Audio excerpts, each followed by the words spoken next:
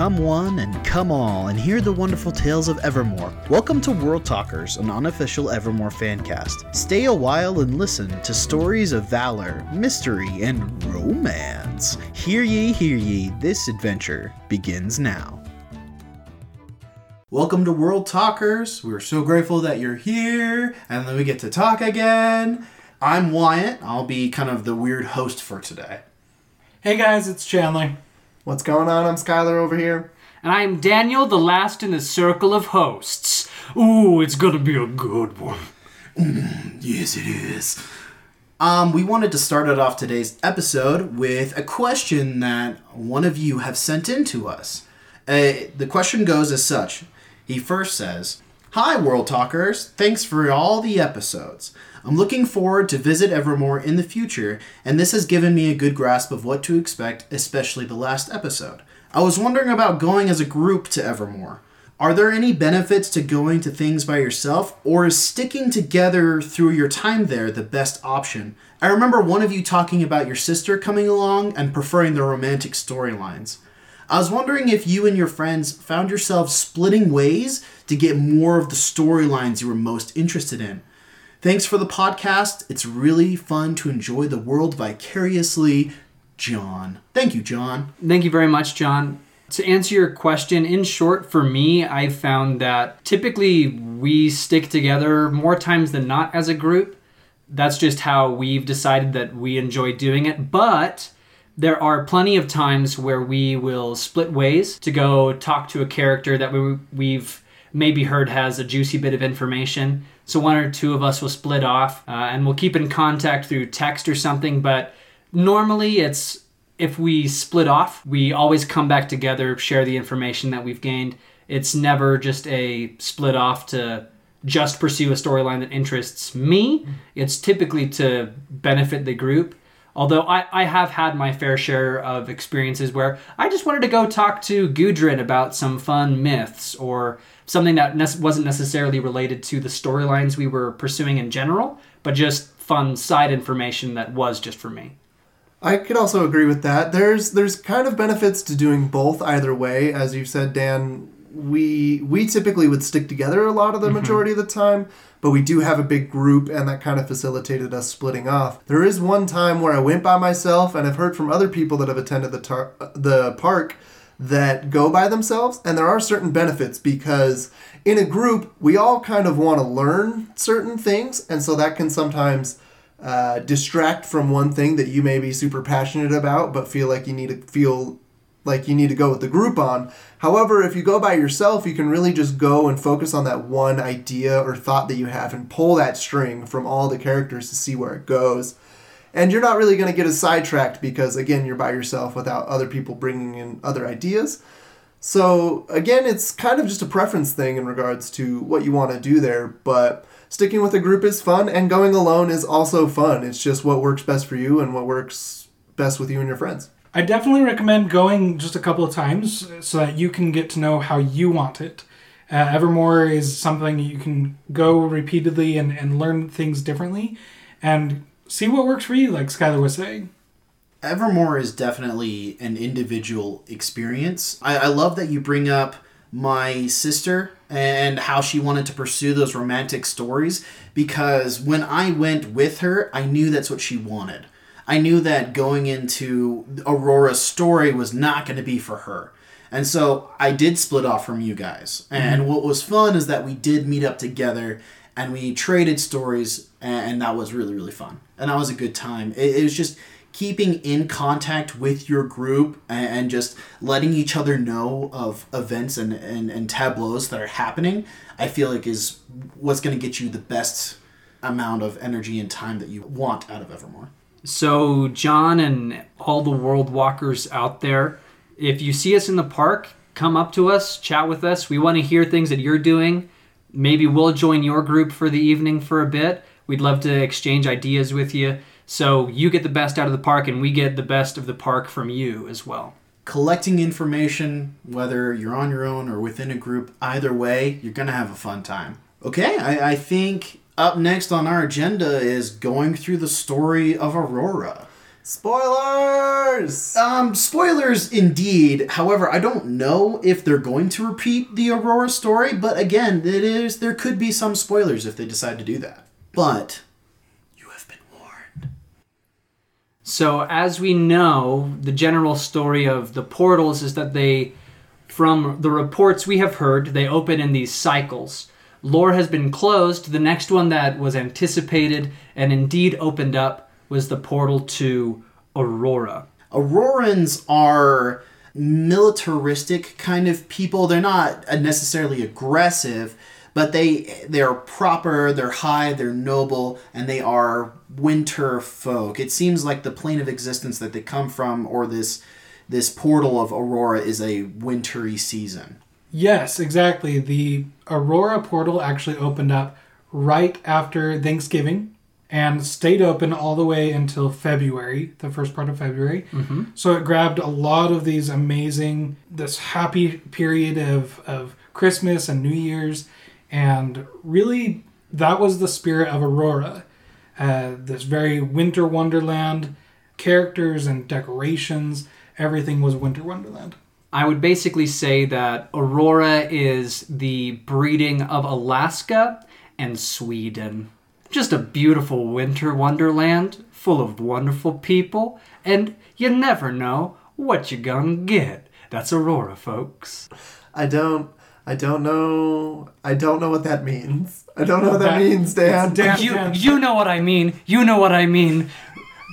Person whose ear I am speaking into. You know what it means to be a baby of Alaska and Sweden. Are you saying this is essentially IKEA? The marriage of American and Sweden? So this is not... Are you saying Aurora is IKEA now? It is not the IKEA portal, but I would be happy if there was one.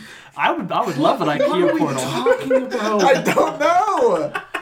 Okay, anyway, Aurora is this wonderful place. Yes, can we agree? Yes. Yes, I can agree. Mm-hmm. So wonderful, in fact, that as the power of the portal opened up, it manifested and changed the landscape of Evermore. There was glowing roses and trees and an ice skating rink and little floating jelly animal that light up that I loved, and they were my absolute favorite light show of the whole thing. Giant ornament that you could go inside and be super Instagram awesome. Yes, the magic of Aurora Portal has taken over Evermore at this point with all of its wintry goodness. And what a winter it is. It appears that Aurora is a land that has, as one of the characters explained to us, has winters so cold in parts of Aurora that it freezes the very light of the sun. Extreme cold and also extreme beauty comes with that. And that's what we found with the characters, new and old, returning ones. We did have some familiar faces show up, one of them being a key part in the finale of Lore. Spoiler alert again. Jakul, who we saw as Badger, he was there during Lore the entire time. He returned as his full, unveiled self, Jakul Skara. We called him Jakul because, man, that name is a mouthful. It is a pretty big mouthful. It's also his last name, Skara. And part of these people showing up, being militaristic, we find out the roles that Jakul, had in Aurora, what his positions was held and the policies and the politics going on during that. So it kind of opened up a whole new intriguing sight into what was happening and how that affects Evermore. Yeah, we learn a lot of the backstory of Jakul through King Eirik, who tells us how Jakul essentially came into power bringing along his brother Reiner. King Eirik, who is the king of Aurora, as we know it now, years and years ago, was attempting to unify Aurora into his kingdom of Aurora. It's kind of a confusing Australia's a continent, Australia's a country type of a deal. But Aurora as a landmass and Aurora the country, he was trying to unify that all together. So that's where the idea of the military aspect of Aurora and conquest came in. King Eirik was leading a campaign to unify the country, And in the battles that were going on, he was knocked down to the ground. He was likely going to be slain by enemy soldiers. We don't know too much about the other groups, but we know for a fact who came to the aid of the king was none other than our good friend Jakul, who fought like a absolute beast with the strength of many men to aid his king. And so the king saw this, rewarded him, and brought him in as his head military advisor. And then ultimately Jakul roped in his brother as head of intelligence.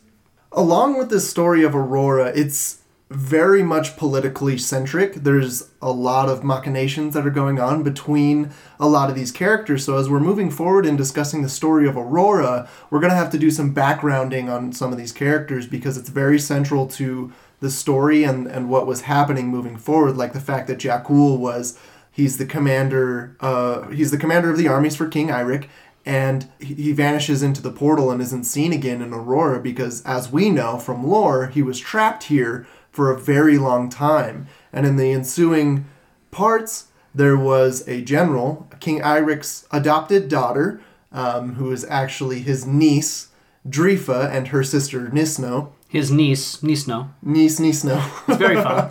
Yes. Drifa actually became the commander after Jakul was gone. Drifa was originally commander, or was going to be. Yeah, she originally was going to be the commander. But she wasn't commander. No. Because she was young. Yeah. So she was... I don't recall exactly what her position was before. She always said that her birthright was to be No, that's commander. right. Her birthright was to be commander. And then suddenly this foot soldier got in her way. Right. And then when he disappeared, the king went to Reiner first. Uh-huh. And he was like, he said no. Convinced him to put Drifa in place. Okay. Long story short, King Eirik is king of Aurora. He almost died. Jakul saved him. He's now general. Drifa mad because she gonna be general, but Jakul, a foot soldier, stopped her progress. And then not only that, like Chandler was saying, Jakul disappeared. King went to Reiner, and the only reason why Drifa ended up becoming commander is because Reiner declined the offer to become general, and so Drifa was then put in command. And I was just going to say this: when we're talking about Jakul disappearing, this is Jakul's appearance into our world, or into the world of Evermore. He shows up there after the portal that he came through, the portal of Aurora, shut off and didn't open for a vast amount of time, which is, we meet him towards the latter end of that time. So that's just, when we're talking about Jakul disappearing, this is Jakul's time when he leaves Aurora to the time that we meet him in Evermore. That's his disappeared time from Aurora. From his account, well over 400 years. Mm-hmm. He was here on Earth, wandering, and then ultimately led him to meet many people, one of which actually helped him survive those 400 years. And can I just add, these things that we learned about the past of Aurora, the histories of these Auroran individuals, and as well as the Evermorians who interacted with them, that was where the bulk of the beauty of Aurora was for me, was in the histories of the people, the history of Aurora. Although as a full fleshed out storyline, we didn't get all the bits of history, just like any aspect of history, you don't get the perfect image. Mm-hmm. But we got a really compelling image of who these people were, where they came from. And so that was for me, that was one of the highlights of just the story of Aurora. Going forwards, keep that in mind, that the beauty of a lot of the story of these things comes from the rich histories you get from the people. I think in lore we had factions, and that was the idea behind lore. Was, okay, we have faction wars between different groups trying to defeat a common enemy, which is the darkness. In Aurora, we shift away from a common enemy to political intrigue. And along with that, trying to decipher exactly what it is that the Aurorans wanted with Evermore. Because their inclinations, their directive, their purpose was kind of unknown. We didn't know if they were coming here to trade or create good relations and rebuild that with Evermore. Which is what they said they were here to do. Yes, that's exactly what they said that they were here to do, but some of it felt like that military aspect where they were like, hey, we need to come and seize Evermore because it is a critical point of power. This is the hub of portals, and if we control this, we have a ton of power and a ton of reasons to stay in power because we have these highways and these byways. And then along with that, there was the Mythosians that were stuck in Evermore that had some bad relations with the Aurorans because of what had gone on in some of their previous history. So there is a lot going on here, and we're going to try and break that down even further. Yeah, and maybe jumping off from Aurorans, I kind of wanted to bring up how people from Evermore are doing. Because lore, this event just happened, has left a few people even broken. I wanted to see what they're doing now. Like, who are some major characters that were there in Aurora that maybe we recognized from lore? Well, primarily there was Wickham and Suds. Wickham, if you remember, was the science part of shutting down the portals and opening them, quite frankly. He was there, and if you remember, Suds was angry at the very end of lore with Wickham. And this whole time now in Aurora... He was angry because his fiancée went through the portal and Wickham wouldn't get her back. Correct. And at this moment, they had quite the beef. There was a confrontation of Suds actually physically having this altercation with Wickham and them kind of going to blows in the tavern a little bit. And then also along with these people, we had Falda and Faldo and Sloane were all trying to gather some silver after the aftermath of the Fae King being cured of his darkness, or his madness rather, from the darkness. He was still in his, like, this bestial dark form. So they were trying to collect silver to see if silver had magic enough to restore the Fae King to what he originally looked like. And so that's kind of one of the main things that was going on there, and checking up with the people from lore. And over the course of the Aurora story, I know that Wickham and Suds ultimately are able to resolve their differences. Suds is able to come to learn to forgive Wickham, especially during the season of Thanksgiving and the Christmas season, the holiday season. There's a lot of this idea of let's just make amends, let's be friendly. And I think that was something that kind of fueled Suds' thoughts. That's a fun thing to say. Suds' desire to forgive Wickham, which was awesome to see. In terms of Falda, and Sloane healing the Fae King, I personally am unaware if they were successful in that. Do y'all recall I don't. anything happening there? I think it was still as of yet undetermined. Okay. Or rather, they said it was going good, but there was no definitive, like, change that had happened. From what I remember, anyway. At the very end of Aurora, Faldo actually brought up the fact that parts of the plant life, the fungus that had grown up around the Fae King, around Kadarin, had actually started coming off his skin. Oh, okay. So there was some, very minimal, but there was some healing that was going on. My feet could use that same antifungal whatever they're getting. Get some silver, my man. Get some silver. Just rub some silver on Yeah. it. Rub some silver. If you have a problem, rub some silver on it. Advice from us. Certifiable medical advice. Rub silver on it. Rub silver on it. Forget Windex, people. Silver's the new option.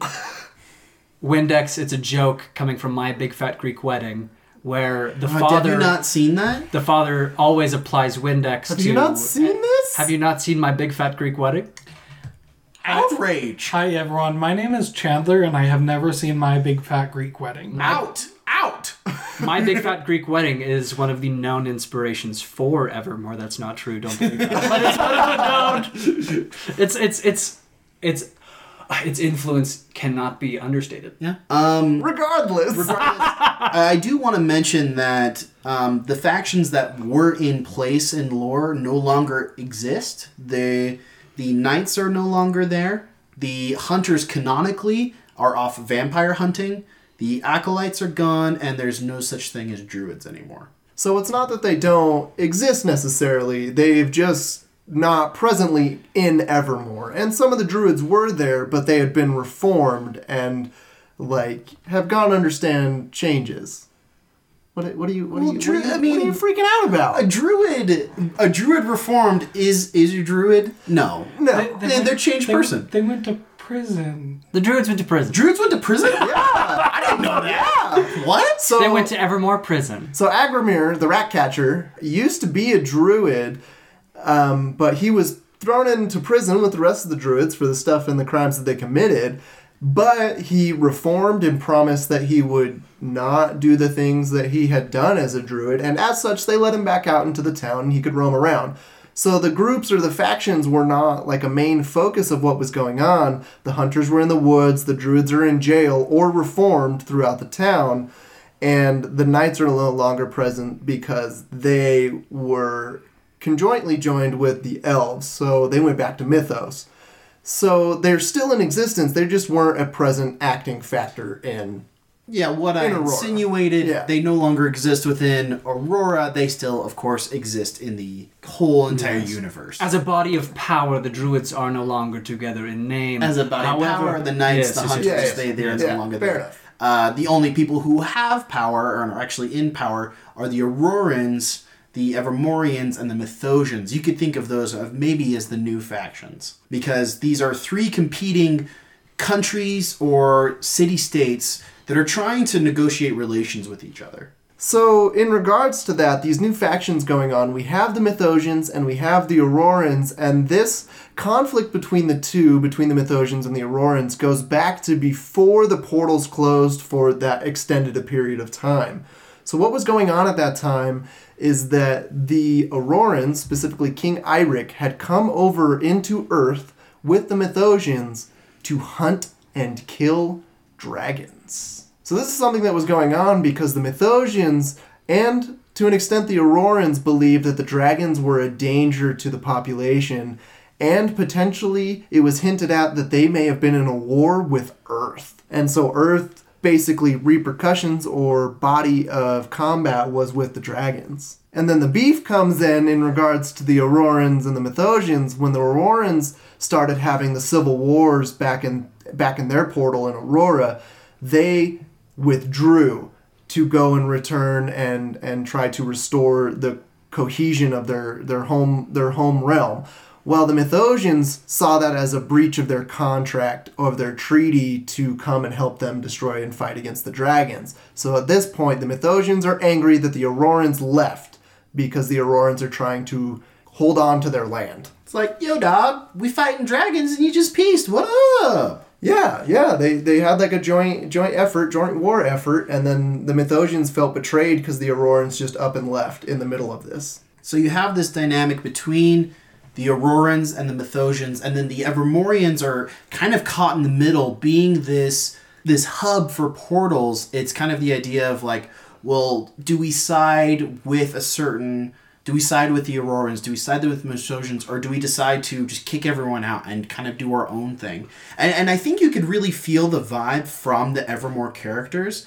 Like when you talked to Suds or when you talked to Faldo, there kind of was this tense air of, well, we don't know what these rival nations are going to do to our land, and we're nervous about it. It was very gripping. Especially with the knowledge that there were Evermorians who were concerned that, well, what if the Aurorans are here to do more than just establish trade relations? What if they are here to sort of stake a claim on Evermore and on the world in general as a place where magic is powerful and these portals are able to open? That there was a history for that to be based on. They had a reason to believe that. They had reason to say, the Aurorans have been on Earth before. They have done what they could to conquer with the Mythosians. I don't put it past the Evermorians at all not to be immediately trusting of these new people who just come through the portal, especially after lore when things coming through a portal wreaked havoc. Why would they treat these things any differently? I mean, they certainly weren't some darkness that appeared to be corrupting everyone, but nonetheless, I don't blame them at all. I wouldn't blame him, but the Evermorians definitely felt that tension, the Everfolk, because the direct result of these two parties coming to Earth was basically the extinction of all dragons. They wiped out an entire species of animal life here on Earth and here in Evermore. And as such, it's understandable why they could be tense as to why they're returning, because last time, or at least one of the times when they came, there was catastrophic events. And one little tidbit of information that is particularly interesting that we spent a lot of time trying to connect the dots about was that the killing off of all of these dragons, that time period was very closely correlated to the closing off of the portals. The exact connection between the two has yet to be 100% determined, but for the people who were digging through the story and kind of theory crafting,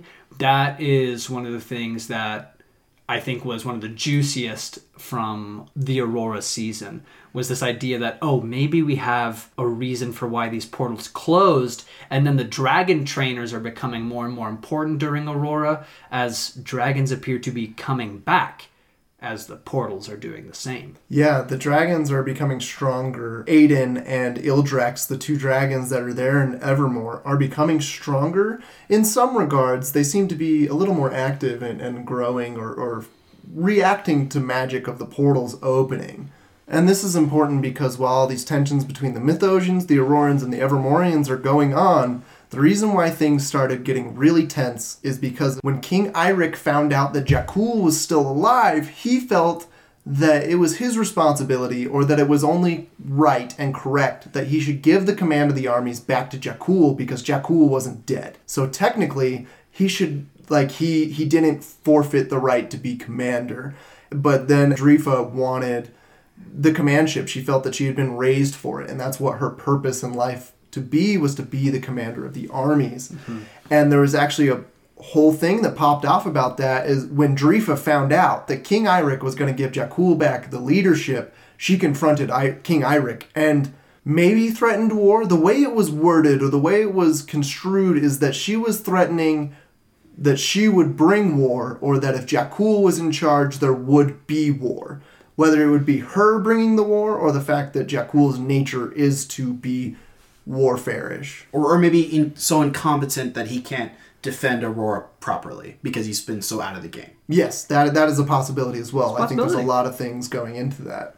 And when actually talking to her one-on-one, she admitted that she made a mistake confronting King Eirik in this way, this aggressive way. Mm-hmm. In her mind, she has always been the peacekeeper, which is why that point is so interesting, Skylar, is she really is saying Jakul couldn't do anything. He always was the reason for war, and she has kept peace this whole time that he's been gone. So it's important for Evermorians to get involved, especially in the Auroran political debates that are happening, because they have a ringer. They have Jakul, who has been with them for 400 plus years. They have someone that favors Evermorians, favors Evermore policy, favors the people. They have someone that can fight for them. Compared to this character Drifa, who is an Evermore through and through, whose birthright it is to be this general. An Auroran through and through, this general whose birthright it is to conquer and conquest. So the debate comes down between who's it going to be? Who is King Eirik going to choose to be his forever general?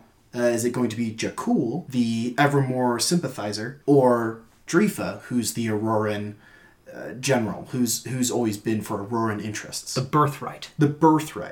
And we as World Walkers, in coming into this situation, this political intrigue, got to interact with the characters and kind of not necessarily straight up manipulate King Eirik into choosing, but we got to convince him slowly and be like, well, I think, and we got to provide some context to the story and give him some opinion, which was very a fun part for me, was talking to King Eirik and being like, well, Jakul's pretty neat, and Drifa seems like not nice. But it was interesting for sure.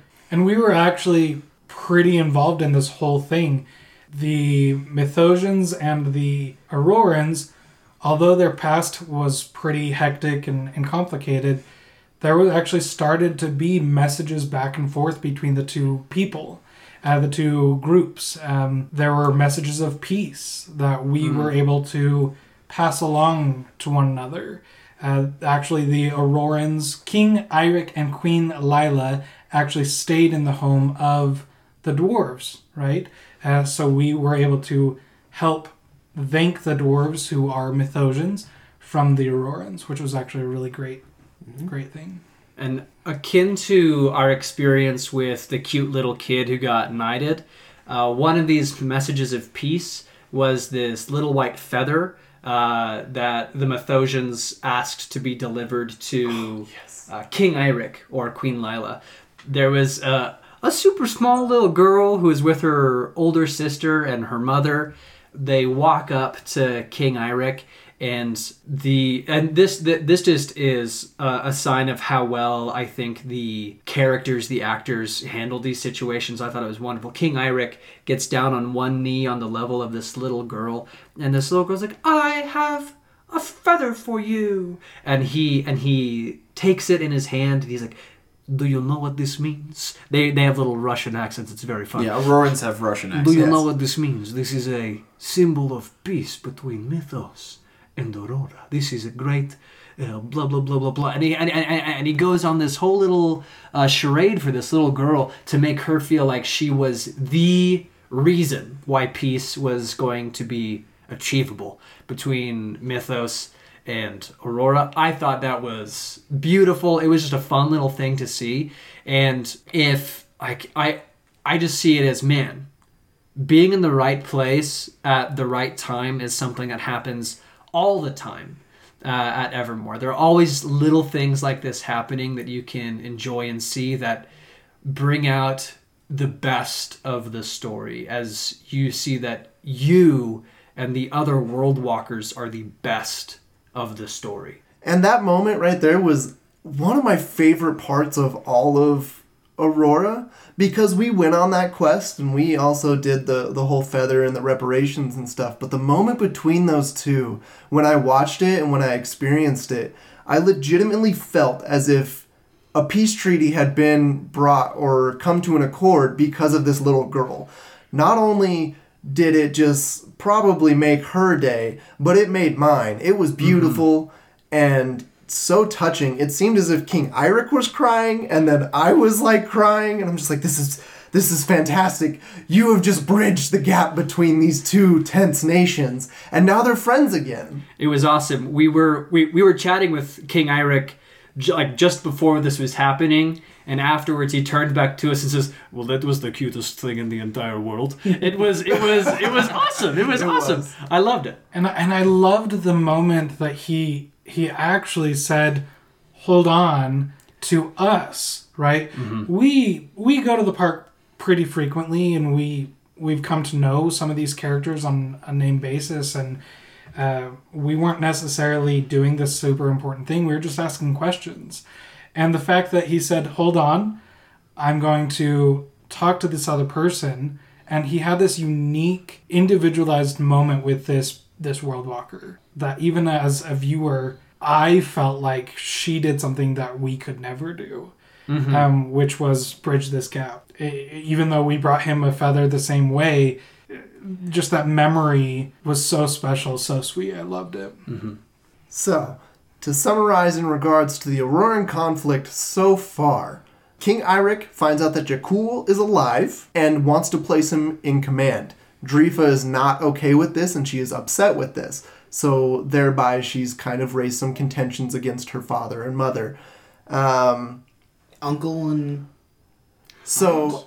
Technically uncle and aunt, but they were adopted by the king and queen, so also father and mother. And the relation between those two as uncle and aunt is that Queen Lila's sister is Mother Nature, who we met back in lore, so it's all in the family, folks. Yes, it gets really confusing, and that's why it's important that we're covering this. The Mythosians have created peace with the Aurorans, Simultaneously going along with this, kind of tangentially, not necessarily in regards to the Aurorans or Mythosians, the dragon trainers are attempting to find ways to hatch dragon eggs. This was a huge moment for the dragon trainers. They've had these eggs, which they found in tombs in Egypt. They've had these eggs here on Earth, yet they were never able to actually make them hatch. The creation of their first dragon was unknown why it actually happened. It was theorized that perhaps it had something to do with the portal and the salamander, but it wasn't an actual dragon from a dragon egg. And they wanted to make it hatch, which, again, like Skylar said, this was a huge part, especially at the end of Aurora. This culmination of all of these different quests and the attempt to hatch these eggs really happened when they sent the World Walkers out to find a couple different materials. The 3 dragon trainers, Aina, Keda, and their father, all had different ideas of how these dragon eggs would be hatched. They needed the blue salt, which was a gift from the Aurorans. Then they also wanted gold to help hatch the eggs, and also silver. Ultimately, though, none of these really seem to hatch the dragons or aid the dragon eggs in gestation. I don't know what the proper word is with eggs. I'm not a farmer. And then beep, boop, beep, boop, beep, boop, robot alert, something's happening. Tip Top, while this whole thing is going on, has been breaking down, like literally falling apart before our eyes. As one, the weather was getting darker and colder, and things just weren't working as well for Tip Top. It didn't seem to be designed to handle whatever cold Aurora had brought into Evermore. And so with that, there was some fun questing going on with Wickham to figure out what can we do to help Tip Top. My personal way of approaching this one was we talked a little bit earlier about this crystallized Auroran sunlight, which we eventually came to learn was called Everfrost, and that it has these unique powers of channeling and controlling the cold. And my thought was, according to Wickham's, in conversation with Wickham, that Tip Top's heart wasn't pumping correctly, that this pericardial sac of robotic flesh that surrounded its iron heart wasn't functioning properly. And so my thought was, let's make it a new pericardial sac infused with the Auroran Everfrost, such that its heart would be able to beat with the power of Aurora to channel the Tip-Topian fluids, despite the crazy, crazy cold weather that Evermore and freaking Utah has to offer. And unfortunately, in the midst of all this, Wickham vanishes. Just straight up disappears. And it was literally just on a stroll through the forest. Like, that's how it's discussed. We asked, where did he go? Oh, he went off on a walk to the forest and did not return. And he was gone out of the blue. But shortly after Wickham disappeared, some interesting things started to happen. Ciphers with strange messages started appearing throughout Evermore. These ciphers were essentially what it was just like billboards and ads that were placed in various places around the park. Not ads, I guess, but just like they were markers. Signage, I guess is a better word. Yeah, signage. There were signage and markers. Posters. There were posters around the park that gave you information. And then you could take that information, go back, and decipher the hidden code and hidden message. We didn't really get to participate in that as much. We were kind of too busy chatting and talking, so our knowledge is limited on what the actual ciphers say. But from what we got, someone was just trying to reach us through Tip Top's kind of like life frequency was, and telling us that the cycle was starting again. Is our Tip Top functional? There were hidden codes and messages that was very cool. So yeah, with these ciphers, they were very interesting. They didn't actually give us too much knowledge. It was still a little bit more of mystery. But basically, the overall takeaway from this was that potentially these portals may have never closed in the first place. It could be some sort of confusion that we had in the process, or that the cycle is it said the cycle is starting again, and that the portals may have never been closed in the first place, which again is just the nature of the ciphers. They were pretty mysterious, so we couldn't quite pin down what it is. So things with the ciphers were cryptic. And on the topic of things being cryptic, let's talk about romance, shall we? Gunk. Well, I know which one is my personal favorite that we kind of had a little bit of a lot of bit hand in. We'll save that one for last because it's Okay, juicy. okay. We'll say that one. It's juicy. Yeah. So little things that we saw going on throughout the Aurora season was that Nisno might have been a little bit sweet on Jakul. We saw that more towards the end, that she was like, oh, I'm going to be so sad that you don't come back with us to Aurora. I'm really going to miss you. Oh.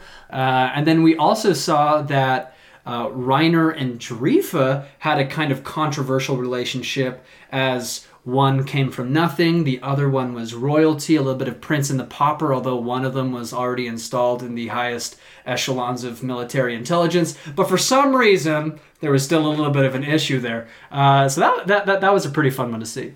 One of my favorite moments, because I only went to Aurora once, and when I did, I brought my sister, and this was the very first thing that we did. We went and investigated romance, because gosh darn it, we're going to find out who likes each other. And I remember distinctly that when I went with my sister and we went with her roommate, they were kind of like, this, I kind of told them the basic premise of political intrigue, and they're like, that's okay, I guess. But when I introduced the lady Nisno, which is the right way to say it, guys, because apparently I say Nice-No a lot, but Nisno, because she does have a very regal icicle crown, and she has a big flowy white dress and white hair, she's very, very pretty. People compared the two princesses to Elsa from Frozen. Yeah. Mm-hmm. And so... In the character design. In character design. And they're totally on the mark with that. Oh, yeah, absolutely. They saw an ad of Nisno, and they said, we want to go talk to her, we want to go find her. So we searched the entire park for Nisno, and we started talking to her, and just when we were talking to her, I don't know how it happened, and maybe this is why I'm still single, but these ladies were able to just eke out all of these lovely details about romance and liking Jakul that I was like, yeah, I guess that's pretty neat. So it was very interesting, and again, it just goes to show that when you go to Evermore, you get what you want. Like, if you go searching for something, you can typically find it. Yeah, there was also some interesting romances, or some really fun romances between Evangeline and Cedric, the Executioner's Apprentice. Yes! That was just a fun one. I just really liked them. They were really fun to interact with. That one, there wasn't really any controversy with. It was just kind of nice. They kissed. Ew. And they kissed on New Year's. And speaking of New Year's, Evermore had an incredible VIP party where you were able to buy special tickets to go to a certain part of the park. The part that I want to talk about really is Drifa and Reiner, who not only were together the entire night, but even once Evermore launched the fireworks at the stroke of midnight, Drifa and Reiner could be seen arm in arm together looking up into the sky. Juicy, juicy. The sweetest moment. No one was around. Everyone was looking up to the sky, and it was literally just them, arm in arm, watching. And us creeping on them in the background. Oh wow, this is a really sweet moment. It would be awful if somebody were to interrupt them. Hey, you guys gonna kiss? They did not. They did not. They did not, but I did talk to King Eirik about that later, and he got really, really steamed about me, insinuating that Reiner might have a thing for Drifa. That was really interesting. It was. But it ended up all working out because in the end, Reiner actually proposed to Drifa. So they got engaged. Oh, what? Yeah. And so now let's get to the cutest of all the relationships, the one that had us crying tears. Oh. And us literally pulling the strings. Skylar, take it away. Okay, This is your baby. He right. was the orchestrator of this whole thing, the Okay. mastermind. Look, so there is a light elf that came in from Aurora with the Aurorans. They were the medical peoples for the Aurorans. Regardless, anyway, this is kind of a little irrelevant. Plus, they were so lighthearted and fun. The Light Elves were just great. They were comical and wonderful. They were fantastic, and that's why we loved them so much. Specifically, one in particular was my favorite. Her name was Iona, and she made us promise that we would always say it that way. So I'll always say it, Iona. Yeah. There's also a hand wave associated with it. Yes. Left to right. You didn't see it, but we did it. Absolutely, we did. Anyway, so she was in love with Jakul and kind of always had been from the way that we got this interpretation. But she was really afraid to admit that she was, so anytime we would bring it up, we're like, hey, it looks like you're into Jakul a little bit. She's like, no, I don't know what you're talking about. Well, we heard that you like him. No, my friend likes Jakul. My And we're friend. like, oh, okay. So anytime we would talk to her about this romance, we would be like, so your friend is interested in Jakul, yeah? And she would just get all twirly and happy about it, and I loved it. I loved it.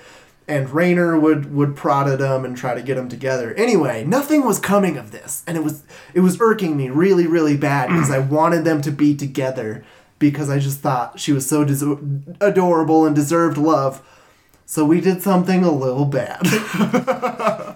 Enter Sir Philip Humphrey, the postmaster of Evermore.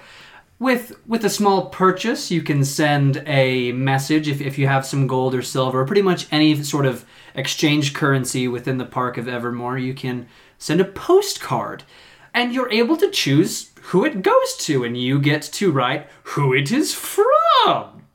So, what would happen if one were to write a postcard from Jakul to Yona, and from Yona to Jakul, titling them as though they were from one another, but really both being written by Skylar? Well, one of them was written by Chandler as well. True. What is this? Hey, look, sometimes love needs a little helping hand, okay? I got in trouble for elementary school for doing this. Gosh. Okay, I understand.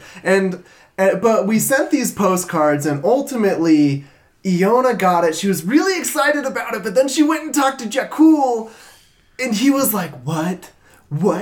I didn't send this. And then it broke her heart a little bit, and it broke my heart a lot of bit. But at that point, they started writing each other with a special secret code so that they would always know who it was from. So, regardless of whether this was okay or not, you can't deny my results. He primed that pump. The end does not justify the means. But it totally does, because the best thing started happening. So they start writing each other, and then they start canoodling off on the side. You see them start talking a little bit. And then, of course, because we've gotten in super close with Yona at this point, we start talking to her about how her friend is doing, and how her friend has begun to organize these friend meetings with Jakul, where they can go and exchange thoughts and ideas, and we give some recommendations to Yona about what she can do when she is with Jakul. And we decided that one of the things that the Light Elves love to do is to teach people how to do pranks. And they're always lovely, kind little pranks, like picking up trash is a prank, or doing your chores is a prank, a hilarious prank. And so we said, well, why don't you teach Jakul how to do some of your favorite pranks? After all, Jakul was supposed to be this mischievous mastermind that we heard about during lore. So yeah, why not? He likes playing games on people. Let's teach him to do some Light Elf games.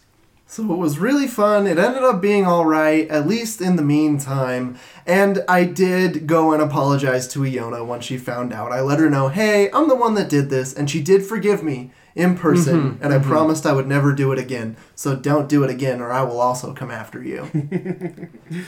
Well, it was actually the romance, because I came in towards the end, and I found out about the Nisno romance. But it was kind of like finding out about that romance started to be the catalyst for the end game of Aurora. Because it was Nisno's concern about Jakul, about staying in Evermore for another 400 years, that got her worried. that is like, he needs to come back to Aurora. And then we were counter to that because you guys were invested in Iona so much. Like, no, he needs to stay in Evermore so he can love Iona. And so this military decision of King Eirik had to start coming to a head. And it started happening when Nisno started talking to King Eirik and trying to convince him to take Jakul back to Aurora. So what ended up happening here with this decision after getting all the input from the Evermore folk and from us as the World Walkers, just collectively, he came to the decision that he was still going to ask Jakul to be the commander. However, when he approached Jakul denied him. He said, "No, I will not be your commander because I fear what you might do to the people here in Evermore and I can't follow out those commands." Regardless of whether it's well-intentioned or not, Jakul didn't want to be put in a position where he may possibly be pitted against the Evermorean folk. And so, as such, Drifa was then reverted command. And Drifa also came and apologized to King Eirik, saying, "Look, I'm sorry that I reacted so harshly, and I promise to follow you." And then at this point, King Eirik asks her to forgive him and says, "Would you still be willing to be my commander after this seemingly distrust that I may have placed in you?" And Drifa says yes, and all is well as she retains command of the Auroran armies.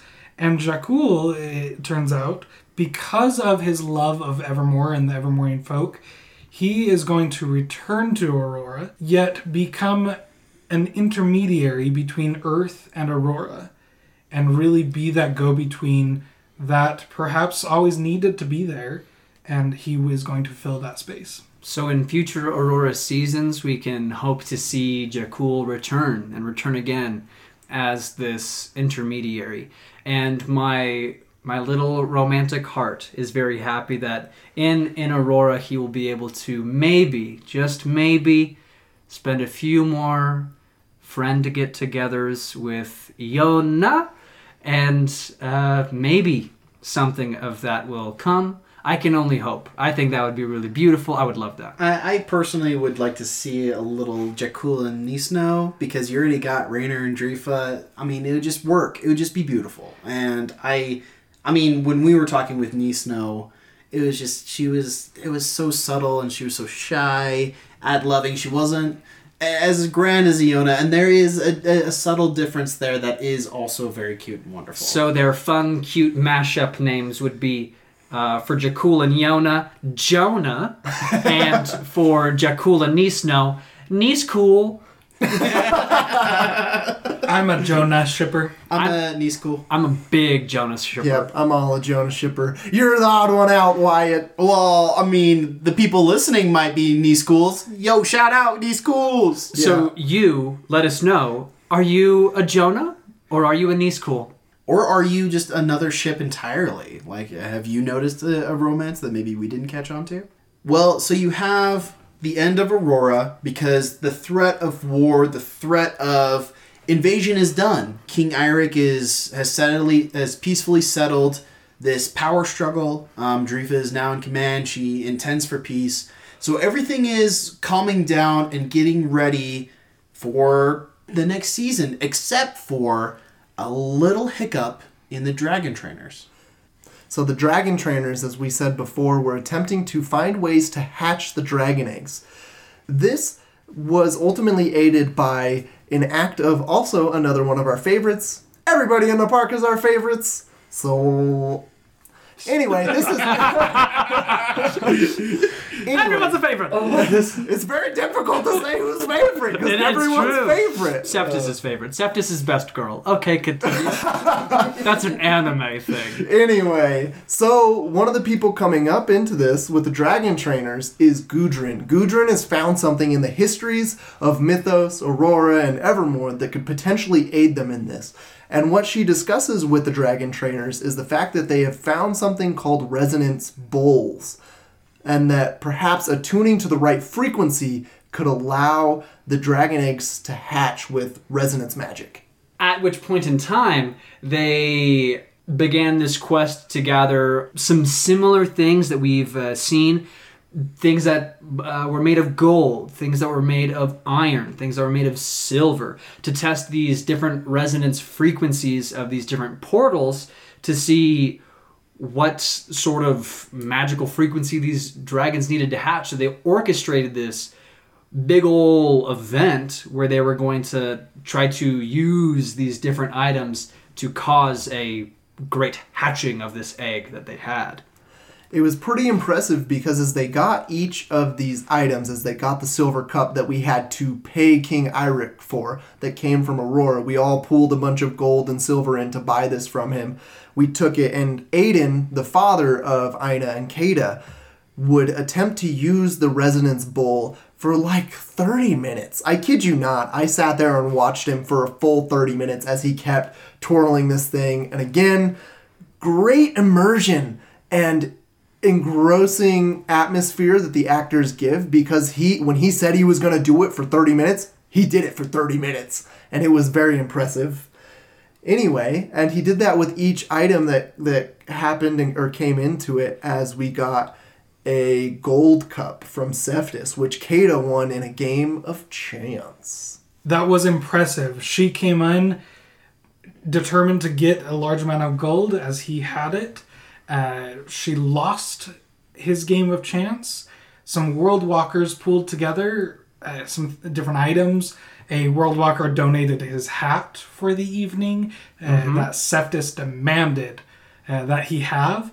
And then suddenly, after unfortunately a World Walker did lose, Aina stepped up saying, I'm going to play now we play my game. And she took Cephas over to another table, played a game, and he lost. I'm sorry, Dan. Cephas lost. Cephas knew that the dragons were important and could maybe be used for executions in the future. So I'm sure that he allowed Aina to win. Oh, it's an investment. Yes, an investment in the future. I would say an executioner with a dragon is a fearsome executioner indeed. Whatever the case, he Keep dreaming.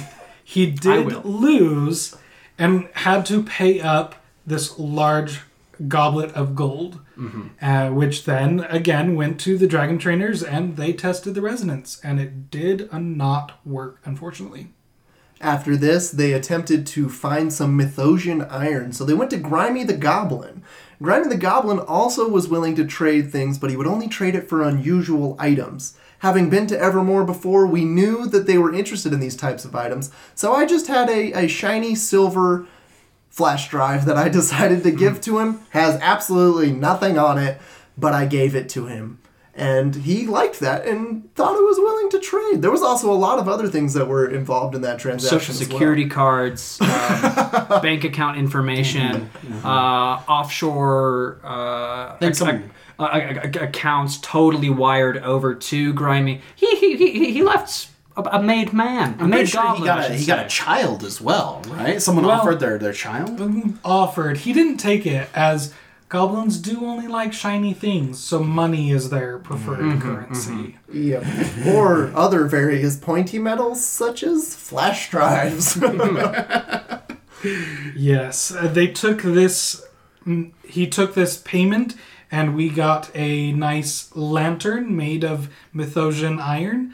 And again, they tested the resonance, and it didn't work. At this point, there was some theorizing as to why this wouldn't work, because we had the 3 portals, right? We had Evermore, we had Aurora, and we had Mythos. So what's going on here, guys? You're forgetting lore. Lore. That's an interesting prospect, because this is a portal that they've never seen before. So you need something from lore.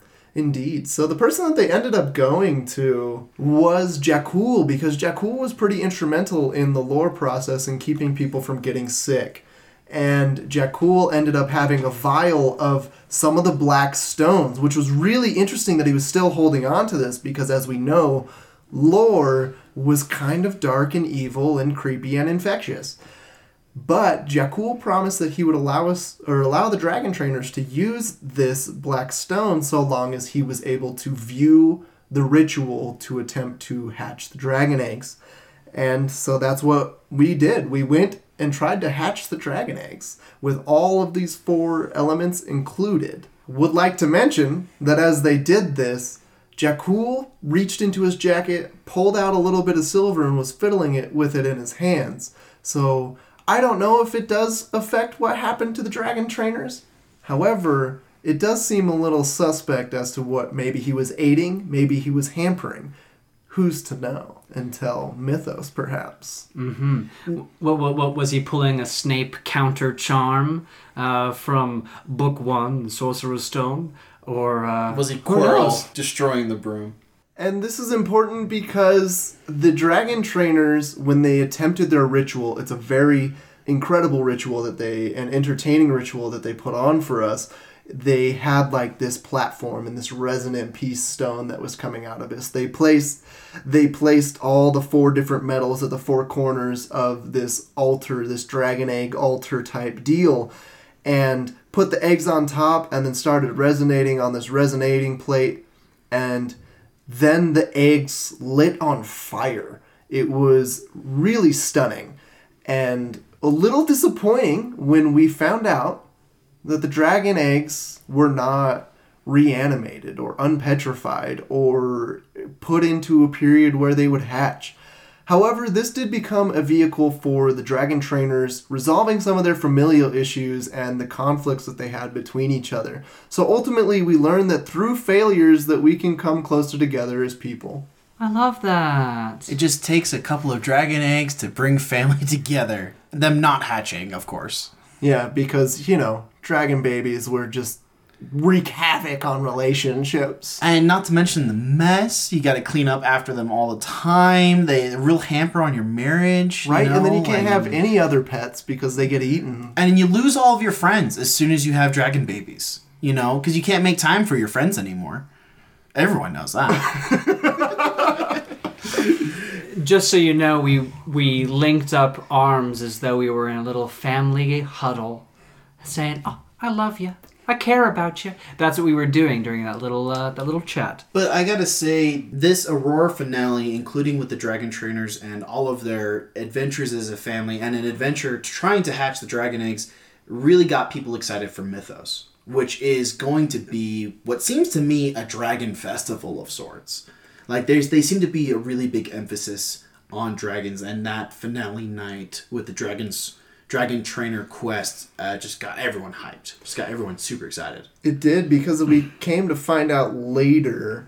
So that dragon quest actually happened the night before the finale. Yeah. And then finale night, come to find out that the hunters returned. They came back with news from the woods that they had been following tracks of a very large creature. A big creature that they determined to be a dark dragon.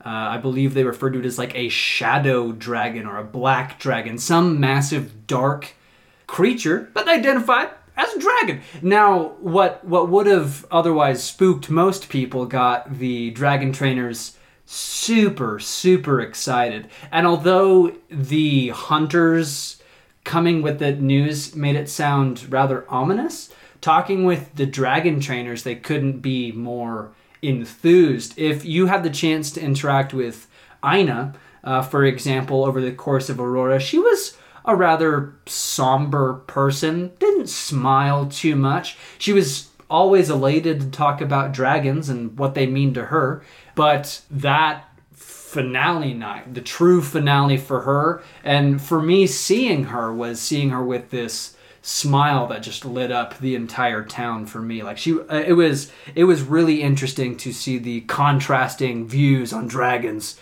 between the hunters and the dragon trainers, which is something I'm excited for to see in Mythos, is how those two are going to be perhaps competing factions or just competing groups again. It's just going to be fun seeing things heat up in Mythos.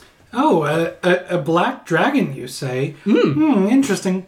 My money's on a Night Fury. Ooh. My money is on the Red Eyes Black Dragon! Oh, is that Joey Wheeler? It's Joey Wheeler! From the hit show Yu-Gi-Oh? Wow! Thanks for coming into the studio, Joey. You got it, Yug! No. we're coming to the end of the podcast. I want to give a last shout out or chance to any Evermore characters, stories, or scenes that were memorable to you. Otherwise, I think we kind of wrapped up Aurora's story pretty well. Yeah, basically the Aurora story went as this, is that the Aurorans came, repaired relations with Mythos, Drifa ultimately ended up becoming commander, Wickham has gone missing, Tip Top is doing alright, and dragons are back, baby. Ow, ow. That's Aurora in the most smallest of nutshells. And so I think now, as we tend to do, we have a few things that we want to wrap up with. I think we have some Evermore experiences. Is that correct, Senor Wyatt? We do. We have a lot of listener comments from you guys, and we appreciate it. We want to read off a few just because we love you guys, and you guys are so kind and wonderful to us. And we encourage, if you haven't written in or you have something you want to share with us, share with us. We want to hear those stories. We want to hear those wonderful moments at Evermore, just like the little boy being knighted and the little girl bringing peace, because those moments are just precious. Perfect. This one is from Courtney. She says, as an actor at Evermore, I was super nervous to watch or listen to any reviews of anything related to the park. But I binge listened to all of your podcasts yesterday, and you guys are so sweet. Keep up the great work. Thank you, Courtney. Thank you so much, Courtney. Thanks, We Courtney. appreciate it so much. Thank you. And this one's coming from TJ. He says, hey guys, I just got cast in Mythos. So congratulations. Congratulations. To you, TJ. I just got cast in Mythos, so I am using your podcast to brush up and see how guests are reacting and what they're looking for. Loving it so far. Anyway, my Evermore experience was similar to the one you told in episode 1. I saw someone get knighted and wanted to do it too, so I went around, did the quests, and when I got back to the knight, there were a couple of other people ready to be knighted too. So he did the ceremony for all of us. As he went around, he asked my name, and as I responded, one of the other guys kneeling down was like, wait, TJ? Long story short, it was one of my best friends from my childhood who I hadn't seen in like 15 years. So not only is Evermore a magical place that brings out all these amazing stories, but it reconnected me with a long-lost friend. Oh, That's amazing. that's a great story. Yeah. Evermore truly a magical place. Bringing us all together. And look, you're both Knights of Evermore. Like, What amazing. Brothers in arms. What a beautiful bond. You went off on this 15-year quest where you were separated and triumphantly brought back together to be knighted as Knights of Evermore. That's beautiful. I love that. Beautiful. I love that. Thank you so much for sharing your experience, TJ, and you, Courtney, and as well as John from the top of the show with his question. With all of these things together, feel free to be like them. Follow us on our Instagram at World Talkers, write in at our Gmail. worldtalkers.podcast@gmail.com. And of course, we will always plug it. Make sure you leave us a review and rating on iTunes. That really helps small budding podcasts like us blossom and grow. And we appreciate you guys so much, and we will see you Beyond the portal.